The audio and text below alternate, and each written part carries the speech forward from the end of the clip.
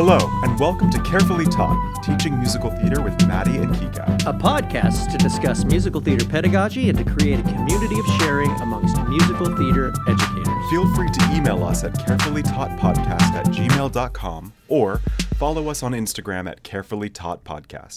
Today's guest is Marty Austin Lamar. We both first met Marty when Marty served as one of the founding members of the Representation, Equity, and Inclusion Committee of Musical Theater Educators Alliance. His professional acting credits, the list of professional credits he has is super long. He formerly was a musical theater instructor at Howard University, which is the only historically black university that has a BFA in musical theater. And he is the new coordinator of musical theater at Fullerton State, Cal State Fullerton. So, you might not know this, but that means that Marty and I are union brothers because he is in the CFA and we just got a raise, y'all. So that's good because Chico State and Fullerton State, we're in this thing together. But I am so excited. Every time I get to talk with Marty, every time I see Marty present at a conference or at an event, I take stuff away. I know our listeners will too. But Marty, welcome to Carefully Taught, Teaching Musical Theater with Maddie and Kiko. Thank you. I'm glad to be here. We are so lucky and happy to have you. So, we're just, we want to check in. The first thing I want to ask you is, how's Fullerton? How's Fullerton? That's a big move from Washington, D.C. to Southern California. Yeah, that's a loaded question. So this is what how I describe my tenure at Fullerton. It is exactly what it is supposed to be at this season of my life and in my career in higher education. I made a decision to make some choices that put me first, and this was one of those. And after interviewing with a few schools, it seemed that California, for a number of reasons, not just the opportunity at Fullerton, but that it made sense at this season in my life. And so I'm learning a lot. There's a lot of work to do, but I'm privileged to work with my good friend, Josh Grissetti, and he is a workhorse. And so it's very interesting to work with him and kind of see myself in many ways and how he's approaching this work. And so, I often have to remind myself that this is California, that there is I am supposed to, go to a beach or figure out how to have some free time here and there. And so that's been a big part of the journey. What I know to be true about Fullerton is that we're very aware of the work that has to be done, specifically in this time of diversity and inclusion. And so the work is being done, and I'm really blessed to be a part of that team at Cal State Fullerton. So it is going well, and I'm learning more each day. A lot of work, but but other than that, I am enjoying it. That is so great to hear. When you are saying there's a lot of work, are there some baby steps that are being taken right now, or are we just in conversation with the shifts? One big shift is kind of moving away from the cut program setup. So that is gone, and we'll have in the fall of 2022, we'll have our first cohort that will be in the program specifically for 4 full years. And so that is really exciting. And, on the other, as it concerns diversity, equity, inclusion, one, Cal State Fullerton is an HSI, an Hispanic Serving Institution, but that does not necessarily mean that all other aspects, to include your upper administration, to include your faculty, that the faculty reflects that diversity. And so that is a big conversation that is happening.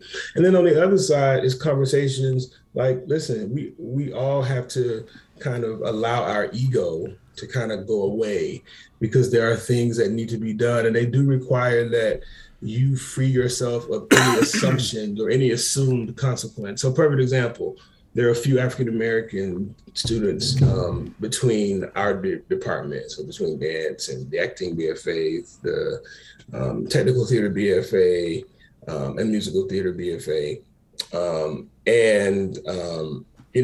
What I had to say to my colleagues, there was an incident, a particular student was, having some challenges. And what I said to them was, I really need you all to feel free to come and have that conversation with me.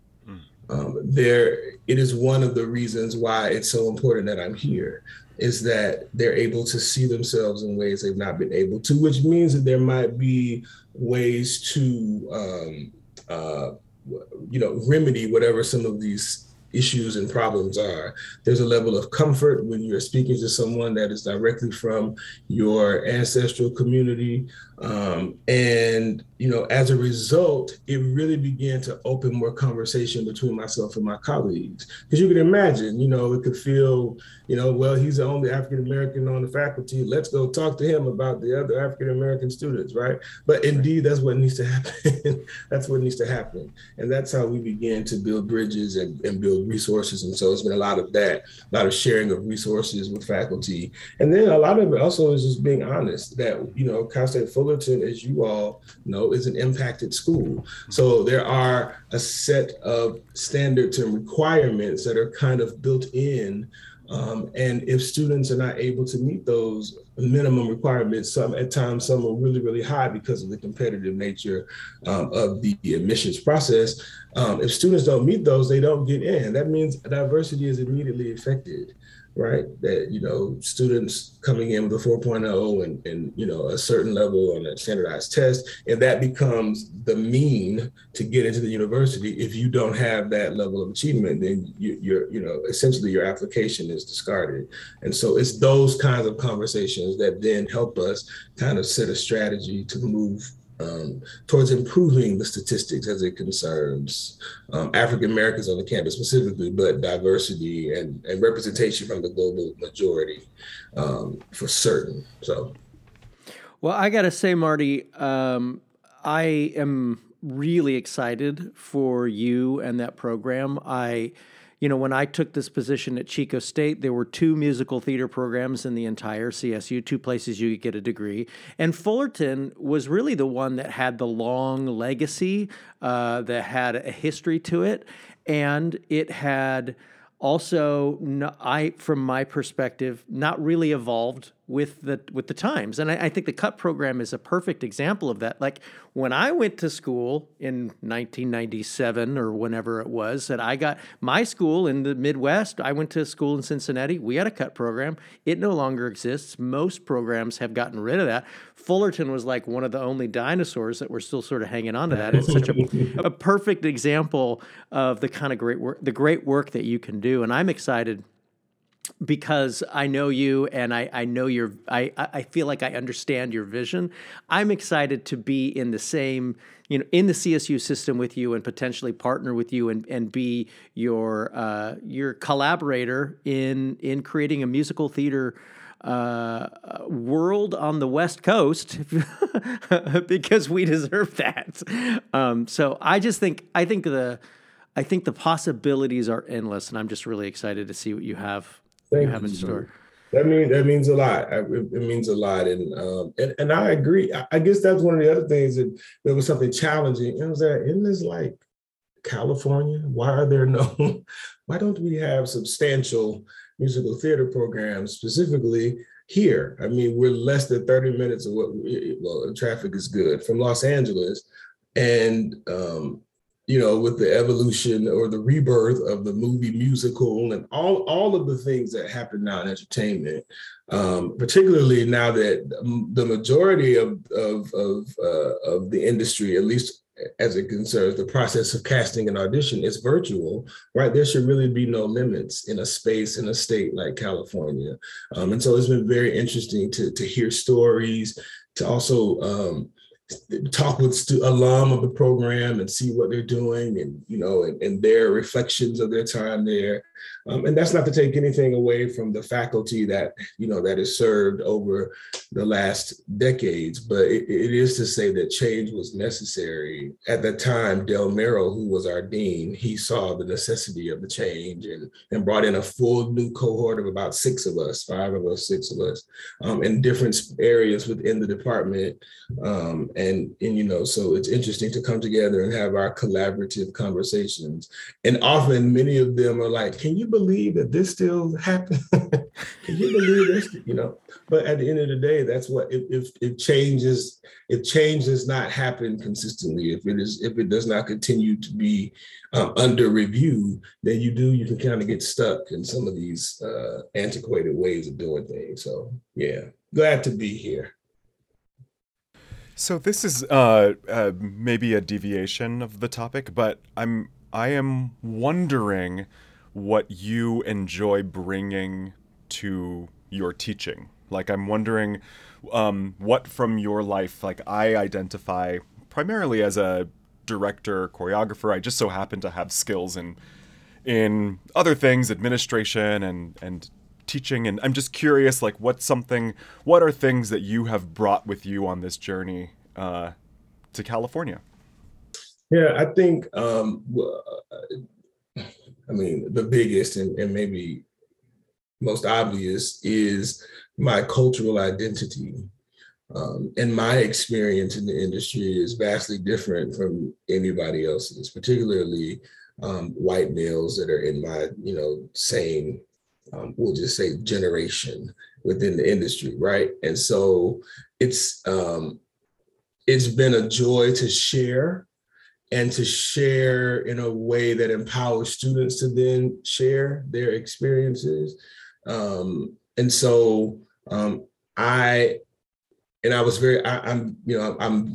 try to be as honest and available to the process as it is. And so a part of this process was me kind of shifting my brain just a little bit, because I was at Howard for 5 years leading there, and diversity has a completely different definition than it does at a Cal State Fullerton. And while it is an Hispanic serving institution, many of my students are white.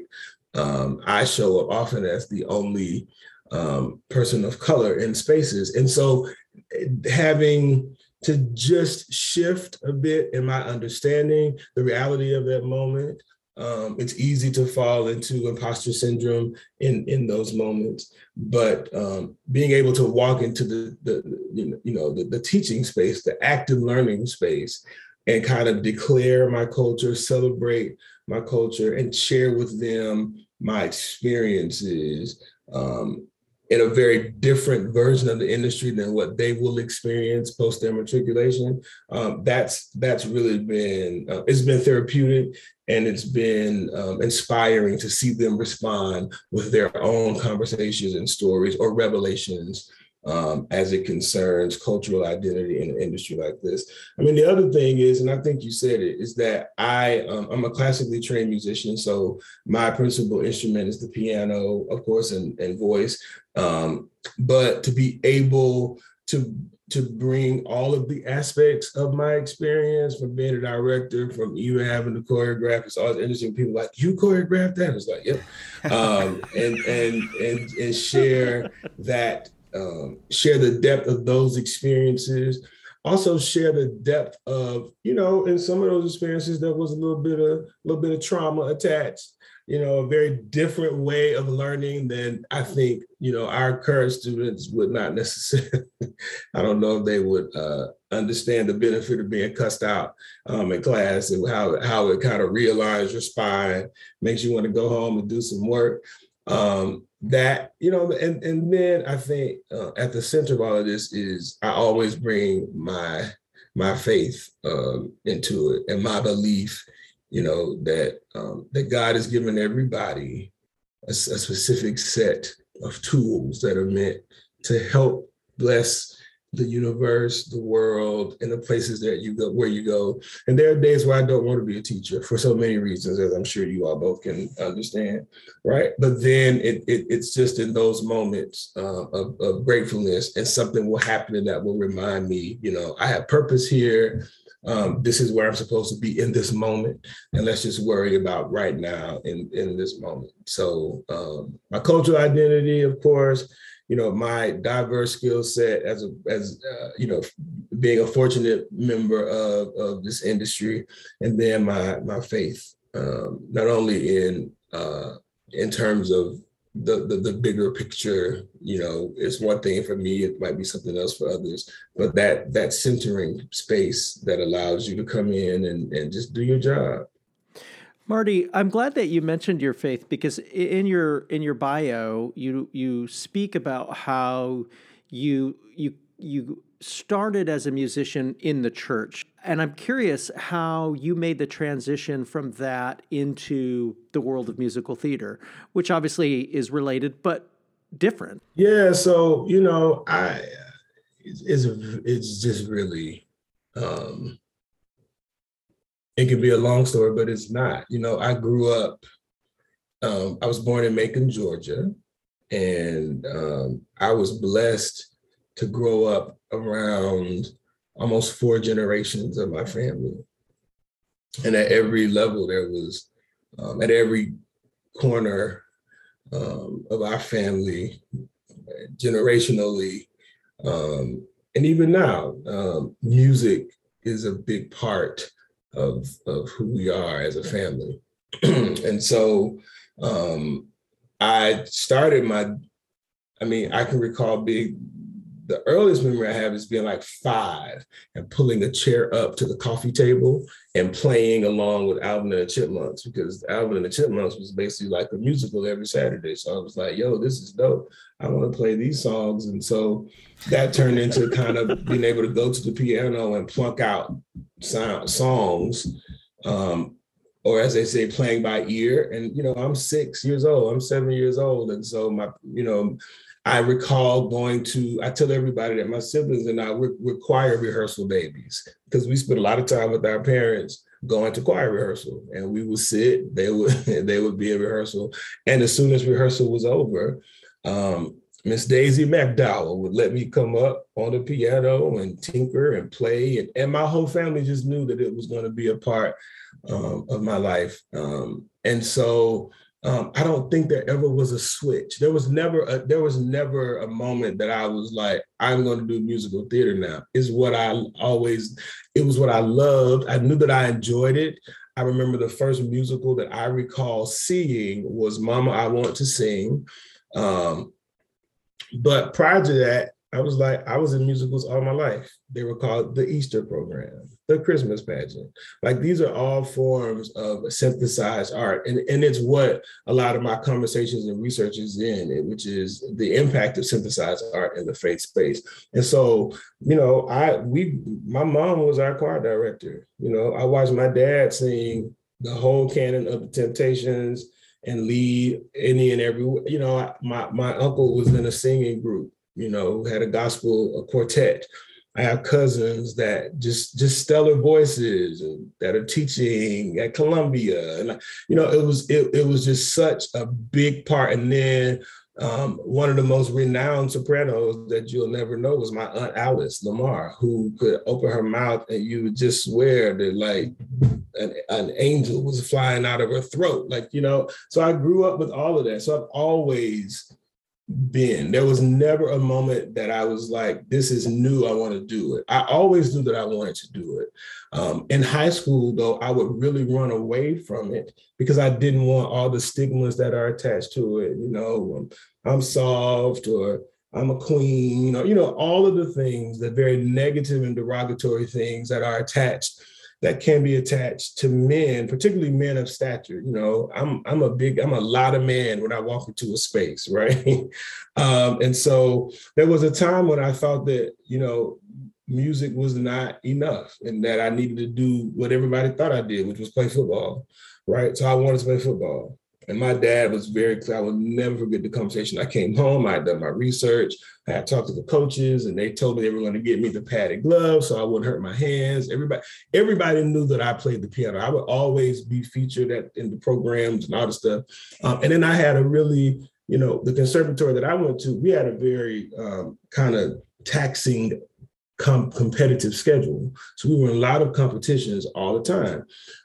So I came home to tell my dad, like, yeah, Dad, I talked to the coach and he told me he could get me gloves. He was like, son, and I quote, son, that is not your ministry. No. Right. He was like, do what you're doing. Stay right there. That's where your blessings will be. That's how you're going to touch and change the world. And that's how opportunities are going to continue to be made. And he is absolutely right. These last 5 months, this is the first time in my entire life that I've gone 5 months without having some level of responsibility and leadership at someone's church.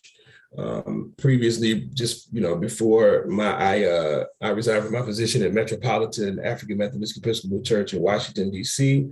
It's the oldest continuously owned Black property owned by African Americans in the district, strategically built to be, a mile away from the White House. My brother also happens to be the pastor of that esteemed church. And so that kind of collaboration between siblings, but between siblings that have very specific gifts, right? That was such a wonderful experience. And it never happened before, where you have two brothers kind of working together. But he had seen me grow, he could trust me with a position that large because he had seen my work. He had seen me evolve.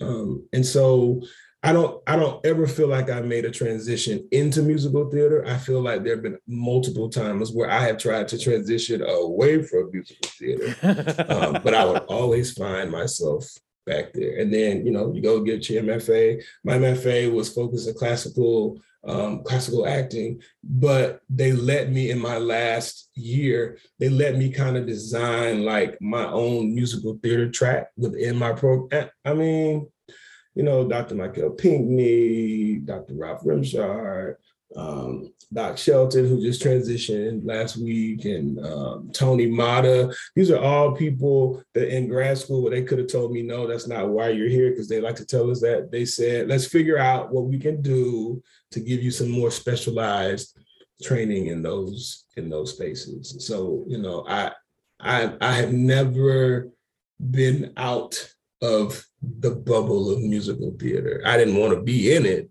many times, but it's just always been a part of who I am. I love this. I love that this description of your family, of the community, of the people that stand with you, the shoulders that we all stand on. That is just so touching to hear. And I am also aware of the fact that my shoulders are being stood upon, or that they should be, by the students that we're choosing. And so I'd love for you to speak about, and this, I don't even know what this question is, but I'm wondering what you think might be missing from like the curriculum today, like, or what areas could, especially in academia, could we be making space for our students in a way that we maybe haven't done so recently? That's a very interesting question, my friend. And I have been pondering that in many ways. It's very easy to say we need to make room for diversity. Okay, we know that that's a problem. We don't have to beat that horse. We're very clear. The bigger conversation is, why is there no diversity?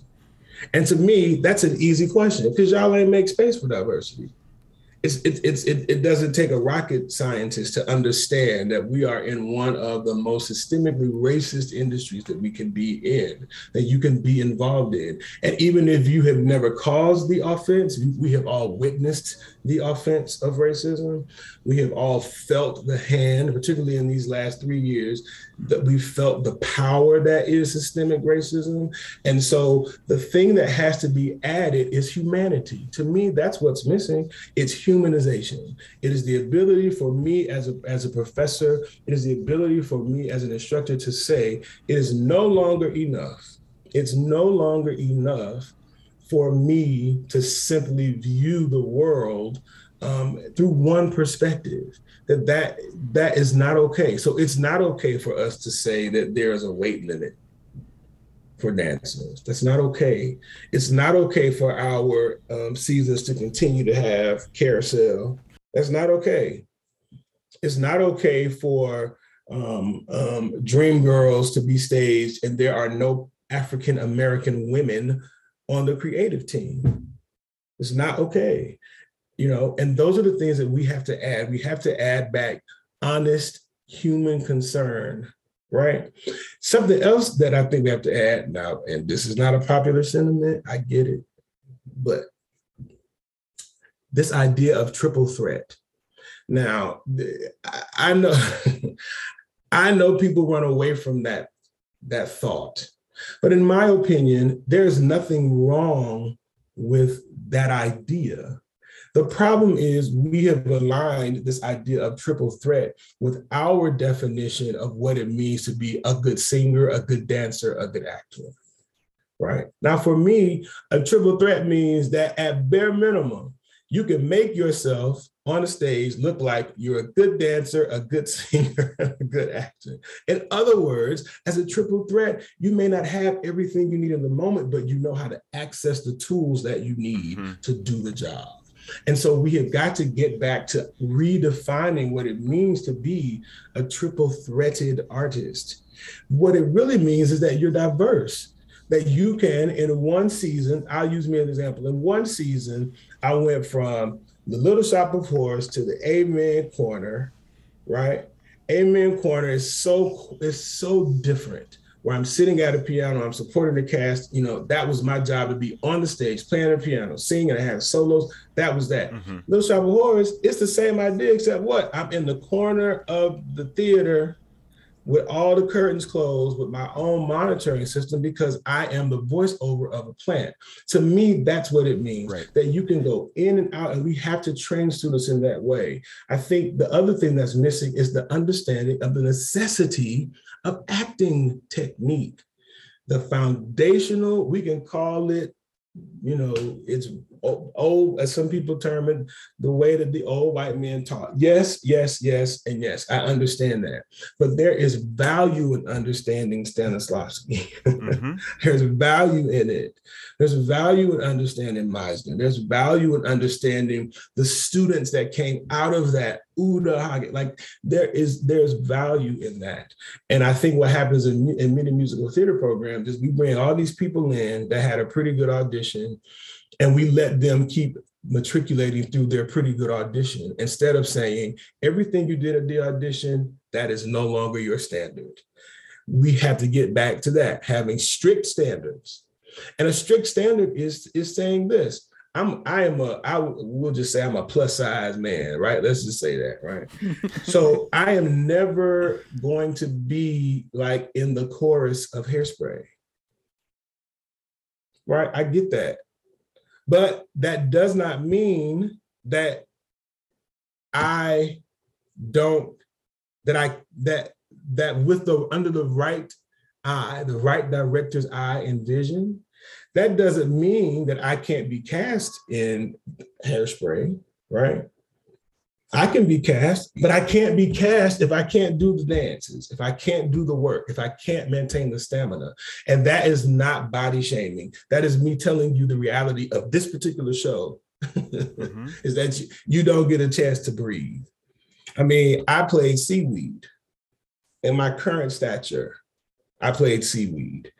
And the comment I would get most evenings was like, "Oh my gosh, you're so light on your feet." Now that's a little disrespect. I get it, right? But what they were saying was that my stature and my ability to move on the stage, they were not aligned. They would not expect a man of my size to be able to run and tell that. But he can, and he did. It's because it's the job. right? And so I had to re-strategize my triple threadedness so that I could show up for the job that's at hand. Right now, I think our entire educational system, as it concerns performance disciplines, we have to be overhauled with good teachers that want to work harder. If you get a room full of people that have been studying ballet for 13 years, you put them on a bar, you don't have to work too hard, you know? But what about those whose definition of dance training was at their church? Yeah. What about those whose voice lessons only happened on Wednesday night and Saturday when they were at worship team rehearsal? Mm-hmm. That's what I'm talking about. We have to make space for those triple threats as well. Marty, I've heard you talk a lot about how we need to acknowledge that musical theater was built and stemmed from one of the most racist parts of American history, and the minstrel shows, and how we have been inherently racist, and the system has been built in a racist way, and how we need to make space and dismantle that system. And I'm curious if you could speak to our listeners about ways that they can advocate for that in their own institutions or at their studios, make that space. Yeah, I think, we live in a season where we're also afraid of being canceled, that we just don't make any decisions. And that has to stop. We know more than the students we teach. We know more. We are the expert for that hour and 30 minutes or whatever. And as soon as we begin to relinquish that understanding, then they get to take control, and our programs do suffer, right? Our programs suffer. So what can we do? What can we do day in and day out as we're trying to reassign the beauty of our industry back to the industry? Well, the first thing that I think we can do is pull back, take the reins back as it concerns being an instructor, being an educator.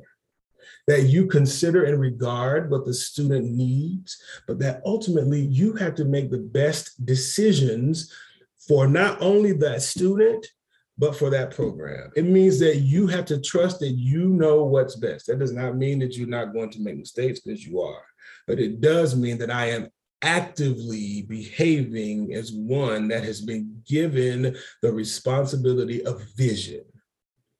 As we regard vision, we have to have a different kind of vision for our seasons. It is no longer okay to not sit down and beat your brain and your head on the table, because you got to figure out how to serve your white students, your Black students, your Latino students, your Hispanic students, your Indigenous students, your Asian identifying students, that we have to sit down and do that work.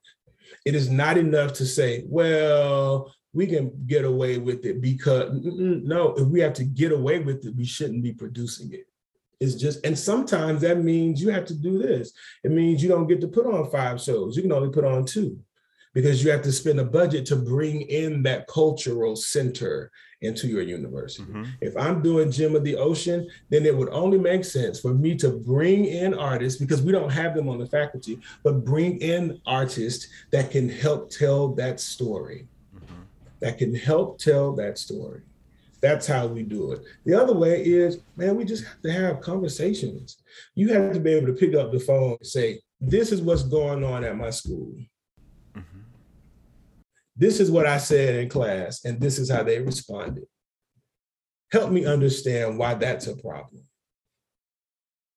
That our conversations are not just limited to race. Now they are also focused on how students identify. There's so many things to think about.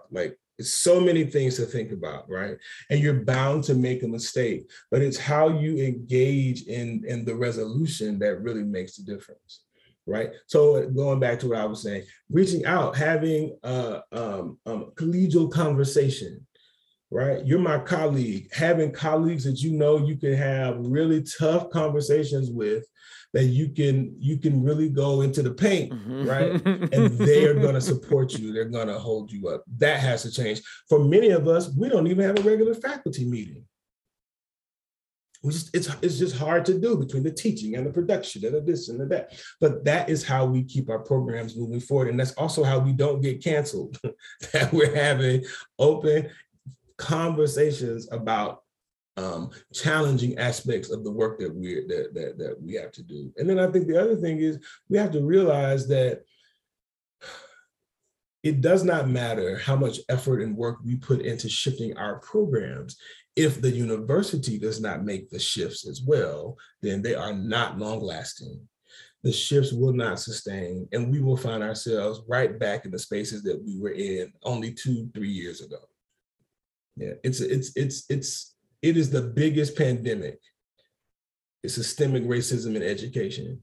And until we really take a step back and have honest conversation about it and put strategy in place, then we won't get, it will continue to be that dark cloud over the work that we're trying to do. So, Marty, I'm curious,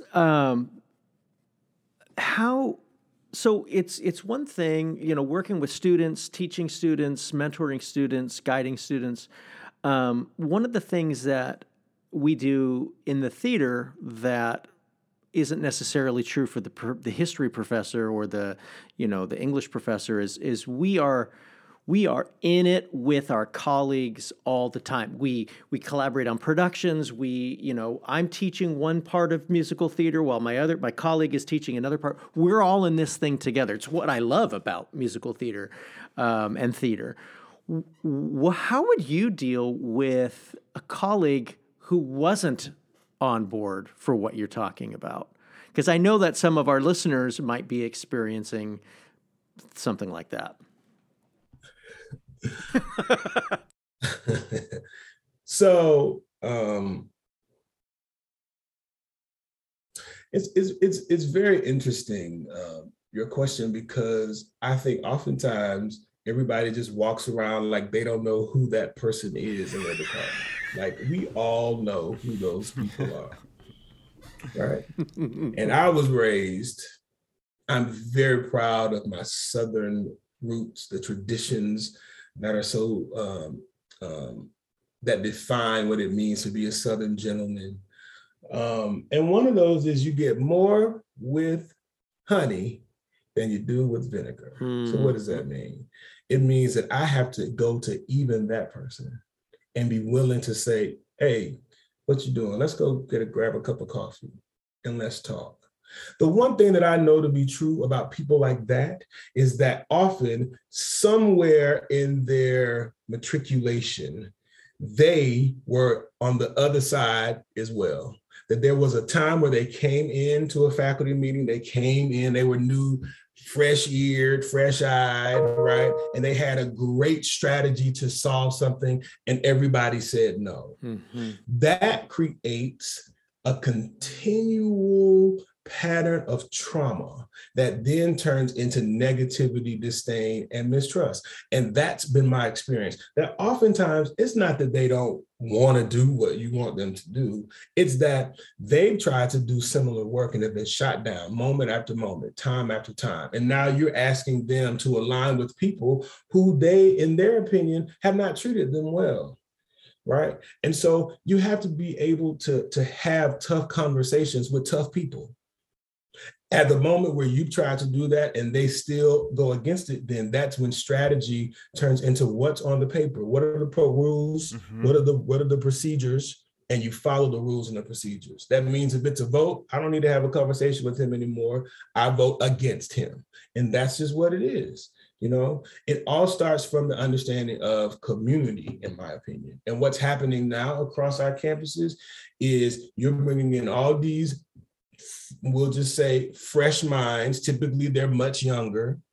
In some spaces, you bring them in and you put them in charge of a program where the majority of that faculty has been teaching there for 35 years.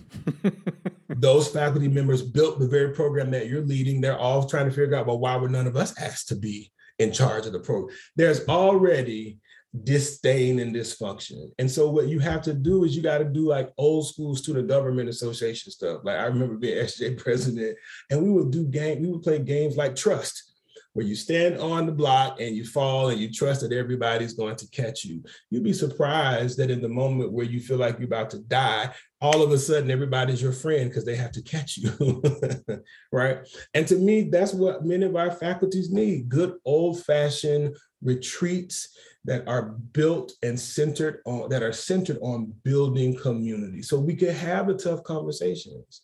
You know, we had an incident at Cal State Fullerton that there was this particular play that was being read, and one of the students, African-American student, wouldn't really share, didn't really have the words to say how it made them feel. But when they came and talked to me, they could tell me exactly how it made them feel. Right. And so my responsibility is to go to my colleague and not say, I can't believe you did that. No, it's to say, hey, can we talk for a minute?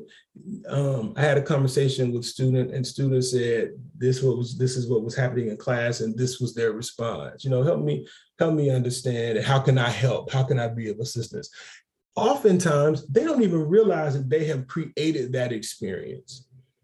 I'll never forget being called into the principal's office at Howard University. And I made a comment, and I think I said something like, we're going to keep doing this until you stop sweating, because you cannot be on stage sweating through the musical. It means our stamina, our fitness, we got to raise our fitness. Well, that was interpreted by a student as body shaming.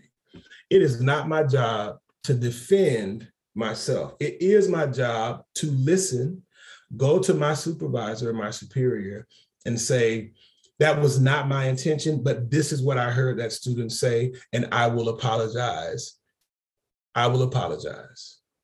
Again, it was about what was needed to do the job. It was not about what size you needed to be. But if that's how it was interpreted, then I don't need to do anything other than simply say, I apologize, and this was my intention.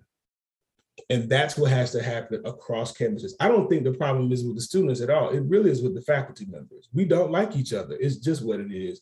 Many of us cannot stand each other. We don't want to be there. Some of us are ready to go on tenure or VERP. You know, you got half of the people ready to do that. The other half brand new, fresh. You know, they want to do everything at the same time. And you have people like me that's like, I would just like to sit and watch and see what's happening. And then let's strategize. Right? Let's just do our jobs. Let's try, you know. And so you have all these different energies that are trying to create art of all things, man. I'm like, are we trying to do like is musical theater? Shouldn't it be fun at some point? Right? But all of that stuff gets in the way. It gets in the way. And so I drifted a little bit from your original question, but it's the same idea that I need to be able to go to Marty and say, this is what I said. Help me understand why that's a problem, please. It might also mean that I say, would you come sit in my office and while I talk to this student, that we're supporting each other in those very challenging moments. It's just bound to happen.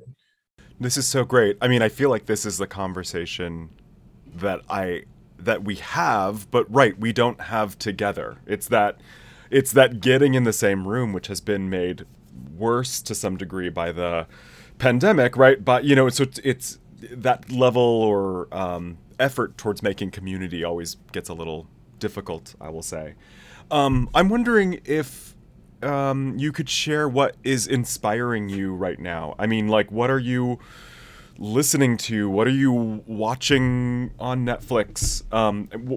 What is the inspiration of your life? The inspiration of my life. Honestly, right now, I am making a commitment to happiness. I don't think I've ever really done that. And so once you make a commitment like that, it kind of screws your life up. Because then you have to apply happiness in all situations. You have to find the silver lining in all situations. And so I'm inspired by the fact that these are little things, but big things. I had COVID over the Christmas holiday, and I was inspired that I didn't feel bad. It inspired me because I know too many of my friends and families, friends of family friends that have lost so many people as a result of that, right? And so I'm grateful to just like be here, like to be in conversation with you all, because it didn't have to be, it could have been another way for sure. I'm also inspired by my own continued pursuit of my own dreams. And I wrote this down the other day, Dream Chaser. It'll be the title of my album, my book. Like I just think, I think what happens, I'm 43, and I tell people that what happens when you start approaching 40 is you think life is over, but that's when you really kind of know what you're gonna do. It's when you really stop giving a and you just begin to live your life. And so that is what has happened for me. When I turned 40, I got myself the greatest gift, a therapist, and it was inspiring. Totally. It was inspiring. And she made me go into depths and corners of my life that I would not have gone through. And the only thing that made that more inspirational was that when I shared it with my family, members of my family then considered self-care in some way, a vacation, a walk every day, a therapist, your favorite song. So all of those things are very, very inspiring to me. Now, when it comes to music, I could listen to, and I'm gonna say the name wrong, Lianne La Havas. I could listen to her music all day. It is just, it chokes me up. It chokes me up. She has a song called Good Goodbye. And then she has a song called Green and Gold. And I can play them at any moment. And one takes me down all the way to a low, but it's a beautiful place to be sometimes. And then one takes me all the way up to a beautiful high. That's inspiring. And then I have a stack of books that I have been promising myself that I'm going to get to reading or rereading. I feel like we all have those books. I just need the time to do it. And I do want to make a distinction, right? Because I love hearing all of these recommendations from you. We would actually also love, we did ask you before this if you have a specific recommendation for our audience that you'd like to share. So this would be a good time to do that as well. And but I'm just now imagining myself on a beach reading a book as something that I'd like to be doing soon. When I got to Cal State Fullerton, Dr. Beta, she's just beautiful, beautiful, queenly sister. And she talked about decolonizing writing. And it freed my life. She talked about the way in which we're taught to write and read, that we're taught them in very stoic ways. And as we mature, as we get older, those spaces, they don't give us the freedom to have the brain energy, the creative energy to really kind of focus in. And so she started sharing. She shared about this course that she went through where they talked about things like playing your favorite song before you're about to write or read, lighting candles before you're about to write or read, reading in the sunlight or reading late at night prior to going to sleep, because you're in a space of relaxation. Even if you fall asleep, you still allowed your body to consume what it is that you're doing. And so that really kind of helped me as I am trying to navigate through my books and things. And then things like this are extremely inspirational, podcasts that are, or media in any way that is focused on musical theater. People trivialize what we do. They have no idea. So I'm musically directing The Hunchback of Notre Dame. And last night we spent 3 hours. Then from 6 to 10, our rehearsal started at 7, but we spent all 3 hours just learning the opening song. There are 6 parts to the Bells of Notre Dame.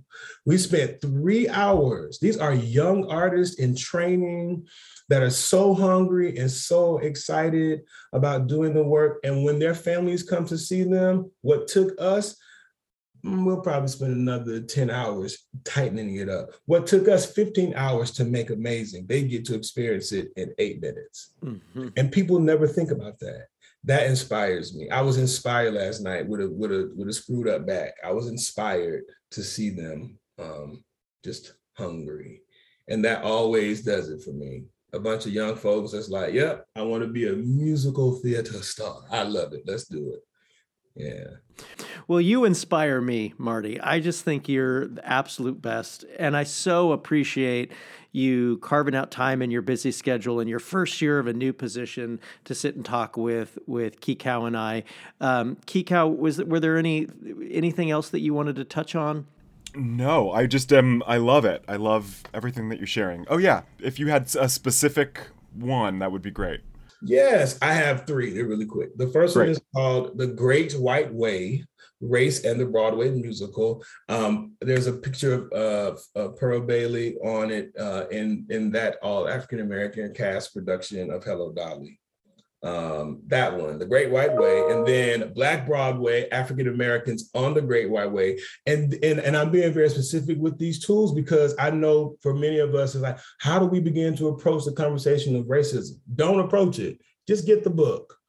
Get the book and read the book, share the book, reference the book. Your students will do the same. And then my third is Respect for Acting by Uta Hagen. She is a strong, queenly, listen, I think she's my auntie. But talk about a process that is musical theater specific, in my opinion. And then I found this other piece, and I just found this through Googling, that there is a collection of very deeply researched material on the connection between Stanislavskian techniques being applied to performance disciplines, everything from the piano to musical theater. Thank you. That's great. Thank you. Marty, again, thank you so much. And I think this was a really good episode, Kikau. A+. This was an awesome A+ episode. for all of us. We all get an A+. You know it's good when every week I feel like that we're recording. I'm learning something, but today I felt particularly entranced. I ran out of space on my little note-taking device. I was just the Respect for Acting. I just got barely in the corner. But thanks, Marty. Thank you all. Music for Carefully Taught was provided by Joshua Haig. For more information, visit joshuahagmusic.com.